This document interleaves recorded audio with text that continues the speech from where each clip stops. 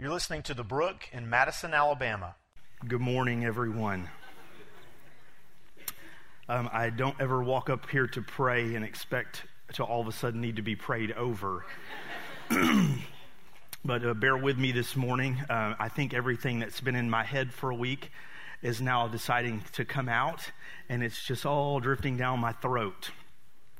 If you weren't here last week, I sounded like Barry White's second cousin, I think.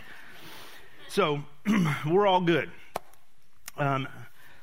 So throughout this month, we are pausing in Romans for a bit and returning to our sermon series on foundations. And we're very specifically looking at what does it look like to be the everyday church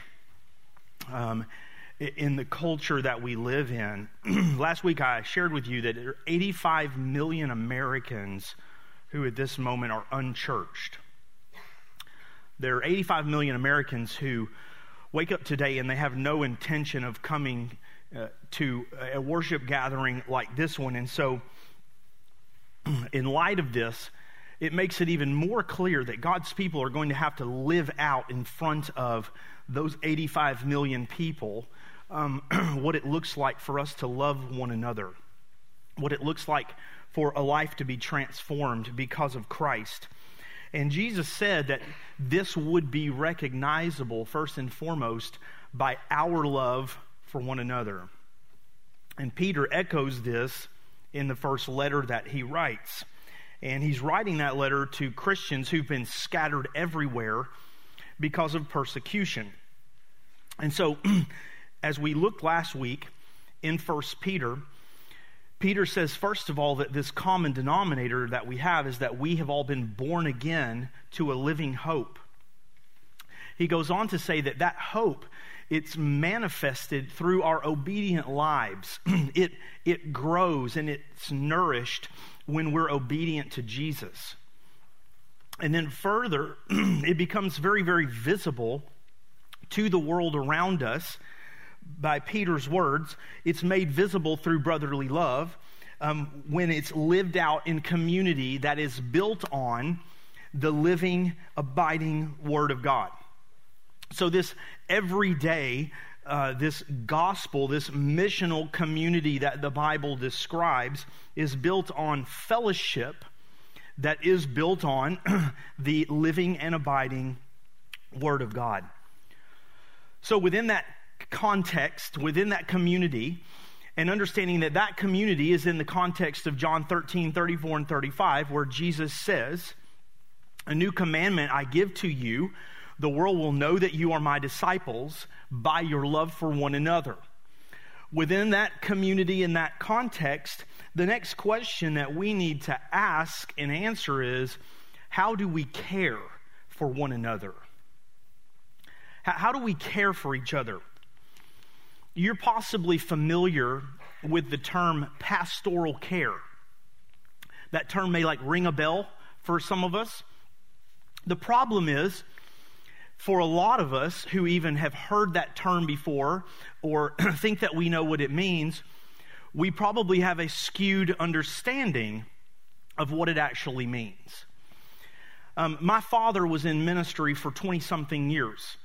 And he was at the same church the whole time, the church that I grew up in. The last half of my dad's ministry for 10 years before my dad had a traumatic brain injury and ultimately wound up passing away from his battle with cancer. The last half of my dad's ministry, his title at the church where I grew up was the pastor over pastoral care. Now, granted, there were 2,500 or so, I don't remember how many, lots and lots of people within this church. But there was a pastor literally designated just for pastoral care. And I want to tell you, this is nothing to say against my dad or against my home church. But I think that just my dad's title probably gave a misunderstanding to people of what that actually ought to look like, pastoral care. What does everyday pastoral care look like? That's the question we want to answer this morning as we keep going in 1 Peter. So if you'll join me there, we're actually going to start and overlap where we ended last week in 1 Peter chapter 1, verse 22. Peter says, having purified your souls by your obedience to the truth for a sincere brotherly love, love one another earnestly from a pure heart. Since you have been born again, not of perishable seed, but of imperishable, through the living and abiding word of God. For all flesh is like grass, and all its glory like the flower of grass. The grass withers and the flower falls, but the word of the Lord remains forever. And this word is the good news that was preached to you. So, because of this, put away all malice and all deceit, hypocrisy and envy and slander. Those things have no need to exist among you, brothers and sisters. Like newborn infants, long for the pure spiritual milk, that by it you may grow up into salvation, if indeed you have tasted that the Lord is good. I shared with you last week, Tim Chester and Steve Timmis wrote a book about 5, 6, 7 years ago called Everyday Church. And it's an exposition of 1 Peter in looking at what does the New Testament church look like lived out in a culture that's hostile to it. How do we go about this everyday church? Well, in that book, here's one of the statements that they make. What forms and sustains Christian community is, perhaps paradoxically, not a commitment to community per se, but a commitment to the gospel word. What do they mean? Well, you may have heard of Alexander Fleming. Alexander Fleming is the guy who is credited with discovering penicillin. I'm appreciative of Alexander this week because I'm on medication that wouldn't be here without his discovery. But Fleming did not set out to discover penicillin. He was just trying to figure out what the deal was with this bacteria. And the next thing he knows, it's killing the things in the petri dish, and now you and I have antibiotics. He didn't set out to discover penicillin, much less antibiotics. If you and I set out to just find community, the community that's being described in the New Testament, that's not necessarily what we're going to find, if that's our sole objective and our aim. We are very, very careful here at the Brook that we do not tell you or exhort you or encourage you to simply do life together. You can pretty much do that completely devoid of the gospel. I mean, there's all kinds of like groups and friends and things that we have in our life that you can do life together with a lot of people for a lot of reasons, and the Lord may not ever even become one of those reasons. This is why we're very, very specific about the fact that we are called to live on mission for the gospel together, to make disciples of Jesus Christ. It's the mutual commitment to God's word in our lives that fuels and fosters community. Going back to the book Everyday Church, an exclusive focus on community will kill community. It is only the word of God that creates an enduring community of life and love. So Peter says we are born again of an imperishable seed through the living and abiding word of God. A couple of things that are very important for us to understand. The word of God is imperishable. So is the family of God. The word of God, it cannot be destroyed. It cannot be done away with. The family of God is imperishable as well. We have been born again into this imperishable family. And this is vital for us as sons and daughters of God, as citizens of the kingdom of heaven, to understand. Why? Put very simply, because our earthly families are not eternal. earthly families break up. They do. Earthly families, some of you in this room right now, there may be within your earthly family division. There may be some fracture. There may not be, but here's the thing, eventually death, if nothing else, is going to break that family up. It's going to separate. The earthly families that we have are not eternal, but the family of God is. Jesus was trying to help everyone understand this, and there are things that he would say that in the moment were very misunderstood. Let's look at a couple. If you turn to the Gospel of Matthew, chapter 10.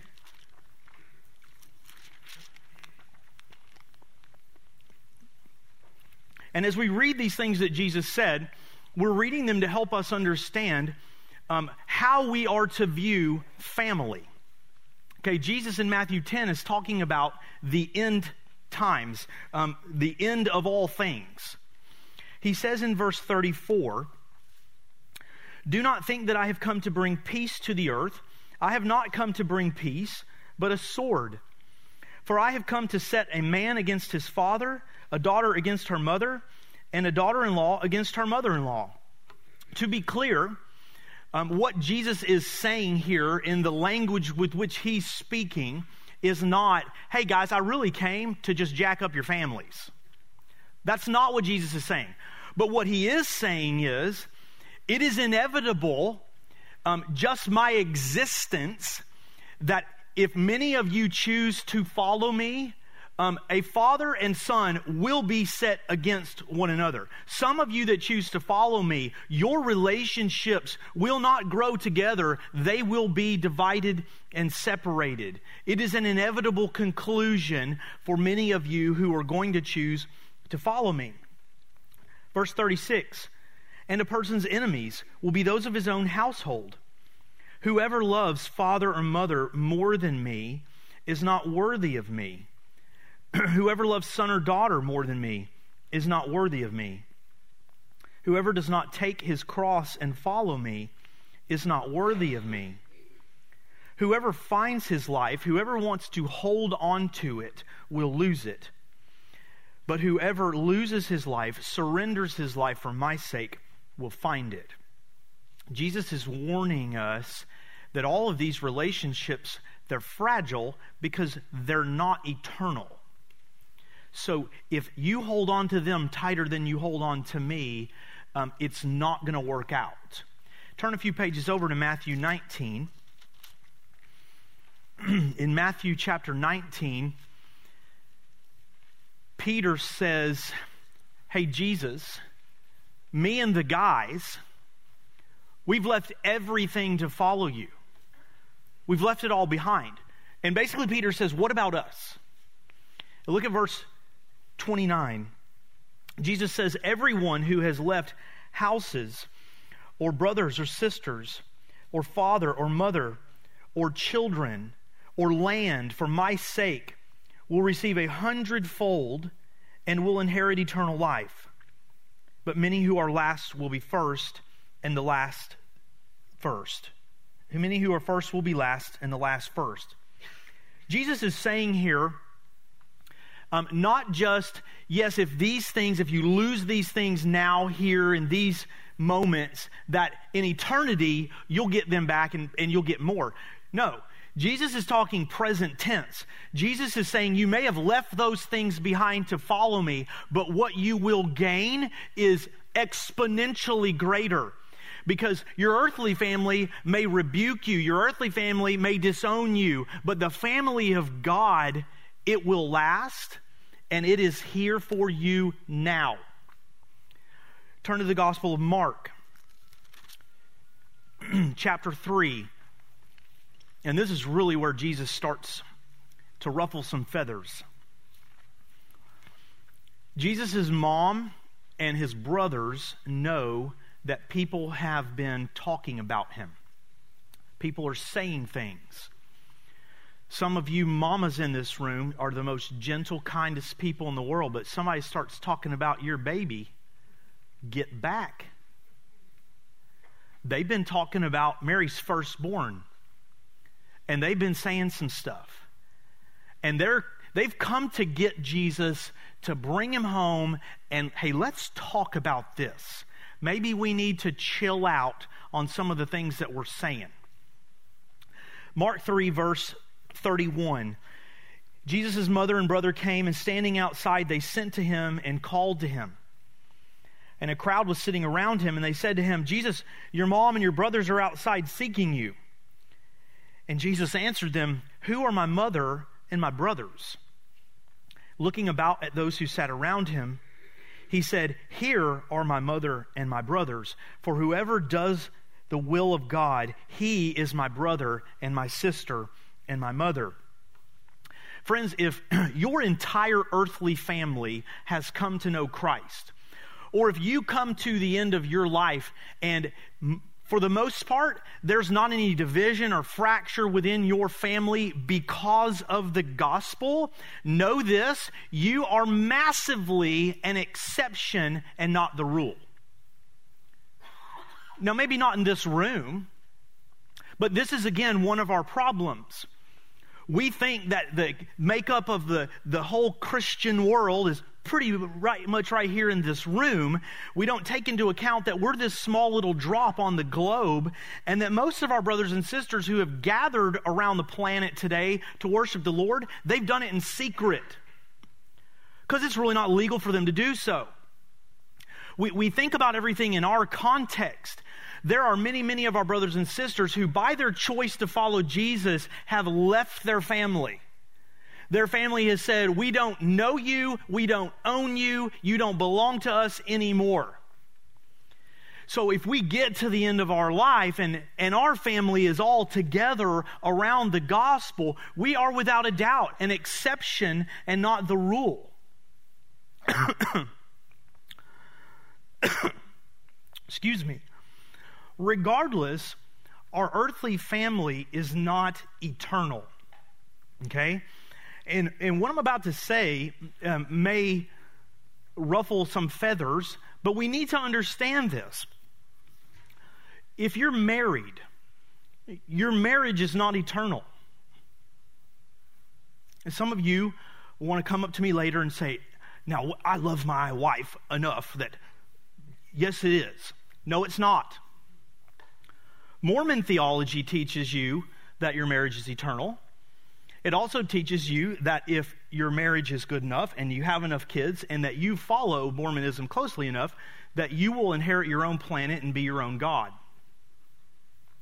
I'm not going to chase too far down that trail this morning, but our marriages are not eternal, okay? In the kingdom of God, in eternity, there will not be ex-wives. There will not be crazy second cousins. There will not be great-grandparents.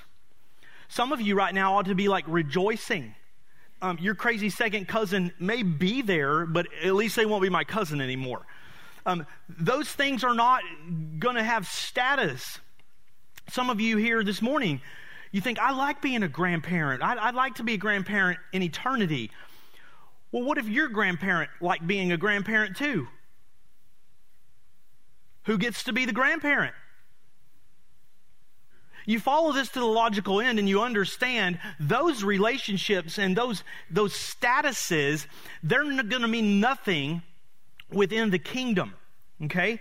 Earthly roles and relationships will not last. However, our born-again family will endure all things. The foundation of that imperishable family is the imperishable Word. And so understanding this ought to make us prayerfully consider every once in a while, what priority does the Word have in my relationships? And you can't answer that question without answering another question, which first is, what priority does the Word have in my own life? It's going to matter. The Word of God, friends, stirs our affections toward Christ. I think that at times we've almost done a disservice to understanding this, because when we talk about love, out of reaction to the fact that within our culture, there's so much of a belief that love, it's just a feeling that we have. And so we're careful to always say love isn't a feeling, it's a decision that we make. It's a choice to put someone before yourself. Definitely it is. But we've said this so much that I think that we've given the impression that love is void of emotion. That love is void of feeling and affection. And that is the farthest thing from the truth. Love stirs our affections. The Word of God stirs our affections for Christ. But here's the thing. It also stirs our affections for and toward one another. Because when we both are living on the Word, the trustworthy knowledge that the Word of God tramples our fears, that it completely fills us with hope, that it convicts us when we sin against one another, that it changes our desires, it builds our confidence. All of this helps us understand why we must be a word-centered community. We have got to be a community that is built upon and exists because of the Word of God. So, again, let's go back to the question from the beginning. In light of this, what does everyday pastoral care look like within the context of everyday community? Turn with me for a minute to Ephesians chapter 4.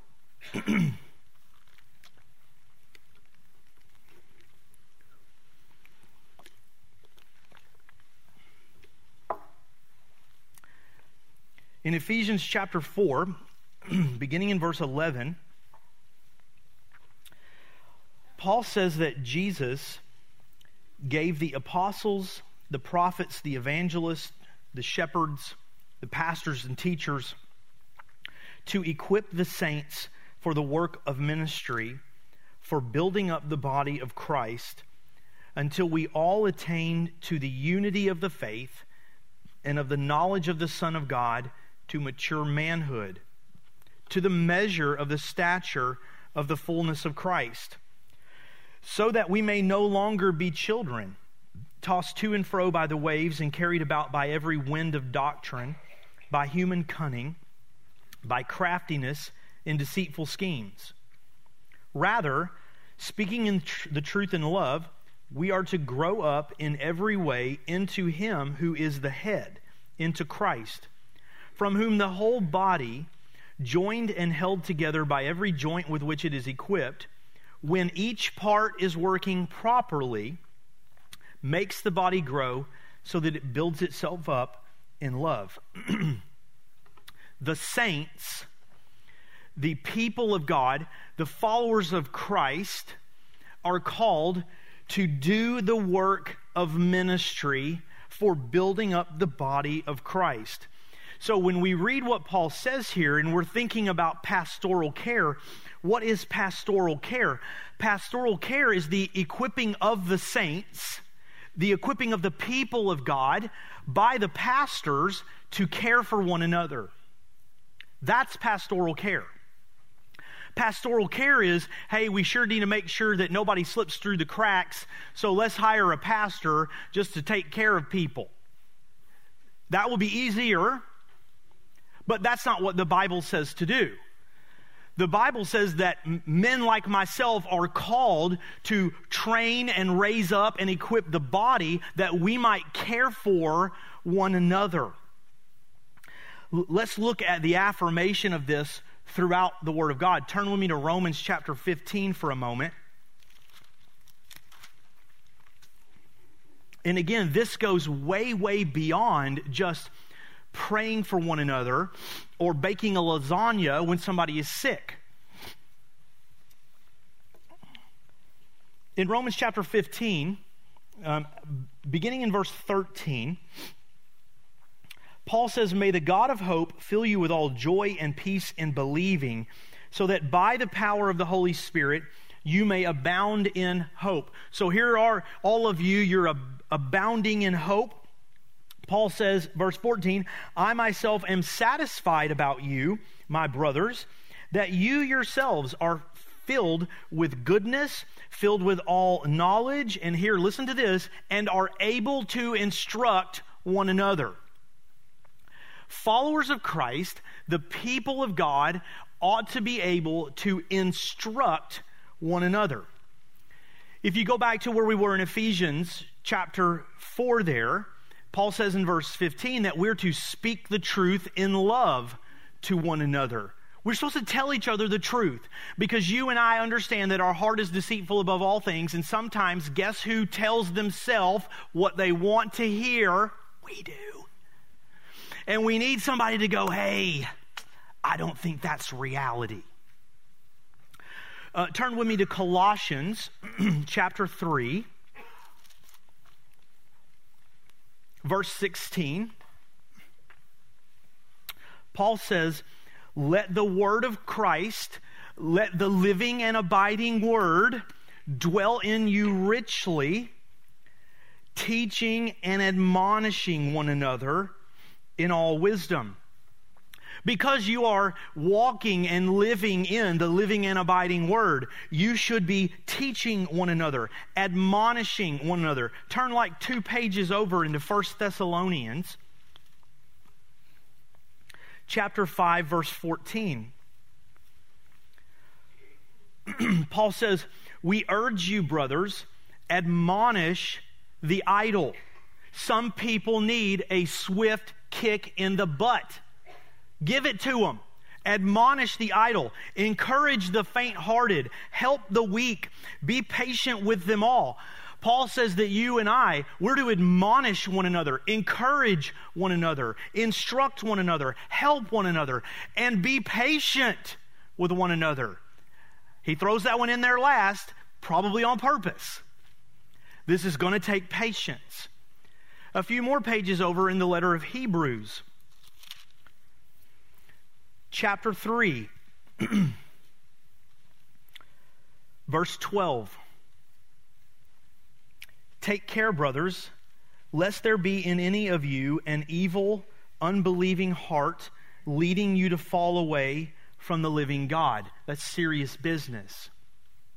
So that doesn't happen, exhort one another every day, as long as it is called today, that none of you may be hardened by the deceitfulness of sin.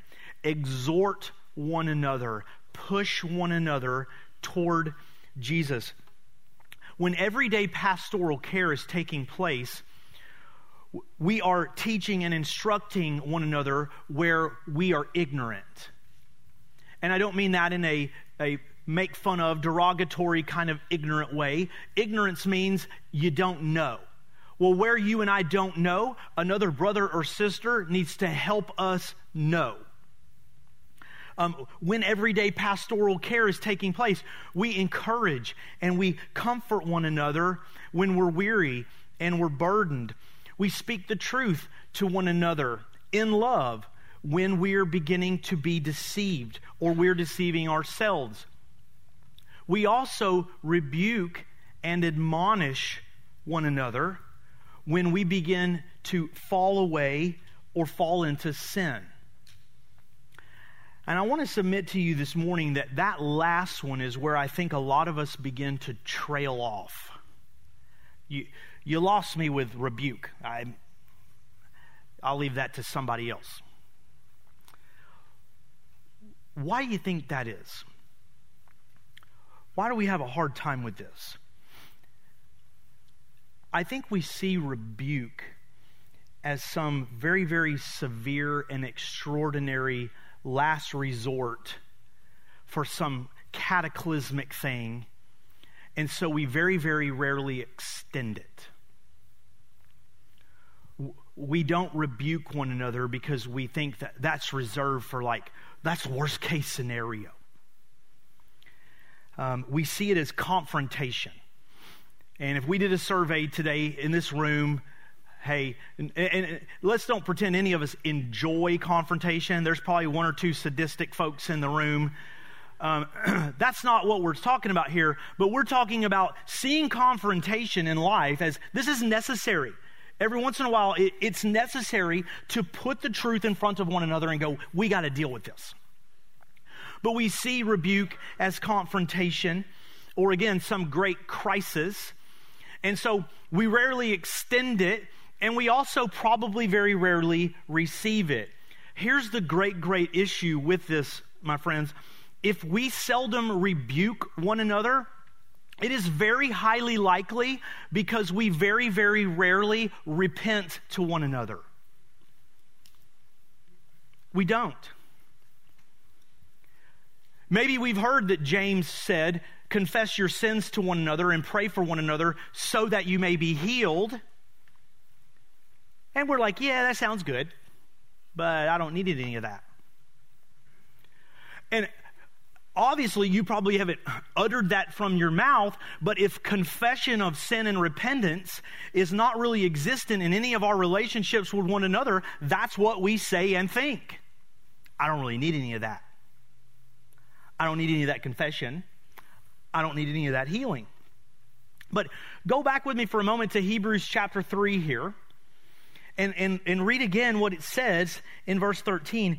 Exhort one another. Push each other back to the living gospel every day, as long as it is called today, so that none of you may be hardened by the deceitfulness of sin. We've got to understand, all of us, we are just a few small steps away from buying the deceitfulness of sin. We're there. We're on the brink almost at all times. Right now, there's a situation going on in my life where some decisions are being made, and at this moment, the decisions, they're really not in my hands. And I'm not exaggerating with you when I tell you that every day, multiple times a day right now, I am having to prayerfully fight off bitterness. That better turn out the way I'm hoping. I can already feel the bitterness, like trying to root itself in my heart and grow itself up into my life. I feel it. You feel it too. There's this sin that if we're not careful, it's going to sink its claws in, and the next thing we know, we've gone back to being a slave. Be careful. You're a few steps away. And see, here's the thing. There are going to be these moments where, whether it's spontaneous or not, in these moments where we come to this realization that our brother or our sister, yes, has maybe in some cataclysmic way fallen off into the ditch or walked into this life of sin or is become a slave to something that is just poisoning their mind. There may be these extreme situations where we have to intervene and say, you've got to come back to the Lord. We'll be more prepared for those if we'll just learn in the everyday to confess and repent to one another. I don't need to tell you today because it's not true. I don't have an issue with porn in my life. I don't. But I would be lying to you if I told you that I went through every day and I didn't struggle with lust. That I don't struggle with materialism up past my head. I got to confess this to brothers who will pray for me and will hold my feet to the fire, for men who will bring me back to the gospel. Because see, when I confess to somebody, my face is in the mud. It's not because I want them to go, well, here, let me make sure that you got plenty of mud and shove me down further. No, I need them to remind me, no, you have been lifted up by Christ. You need to wipe your face off and remember who you are. I need to be brought back to the gospel. We need regular, proactive, intentional confession and repentance with one another. And again, this isn't so that we can berate and scold one another, so that we can lecture one another. We don't need that. It's actually so that we can speak the grace and mercy and the love of the gospel over one another. But I want you to consider this, friends. Go back to 1 Peter and go a little further into the letter with me. In chapter 4, verse 7, Peter says, "The end of all things is at hand. Therefore, be self-controlled and sober-minded so that you can pray." And then he says this, "Above all, keep loving one another earnestly, since love covers a multitude of sins." This doesn't mean that love says, "Hey man, I'll protect you. Your secret's safe with me." No, this means that love says to somebody, you don't need to walk in this sin anymore. Remember what Christ has done for you. And see, in light of all of that, understand that if I'm going to actively help one of my brothers get the speck of sin out of their own eye, you know what that's going to be demanding of me? It's going to be demanding of me that I'm getting the big nasty log out of my own eye. So mutual benefit. If I'm going to be regularly reminding you, you are no longer condemned because of what Christ has done. What winds up happening is I'm regularly reminding myself. There is no condemnation anymore for me because my life is hidden with Christ. I got to stop living like I'm condemned. If I'm going to regularly and persistently bring you back to the Word of God, remind you, what does the gospel say about this situation that you're in? For me to remind you and bring you back to the Word, guess where I have to be living? In the Word. In the living and abiding Word of God.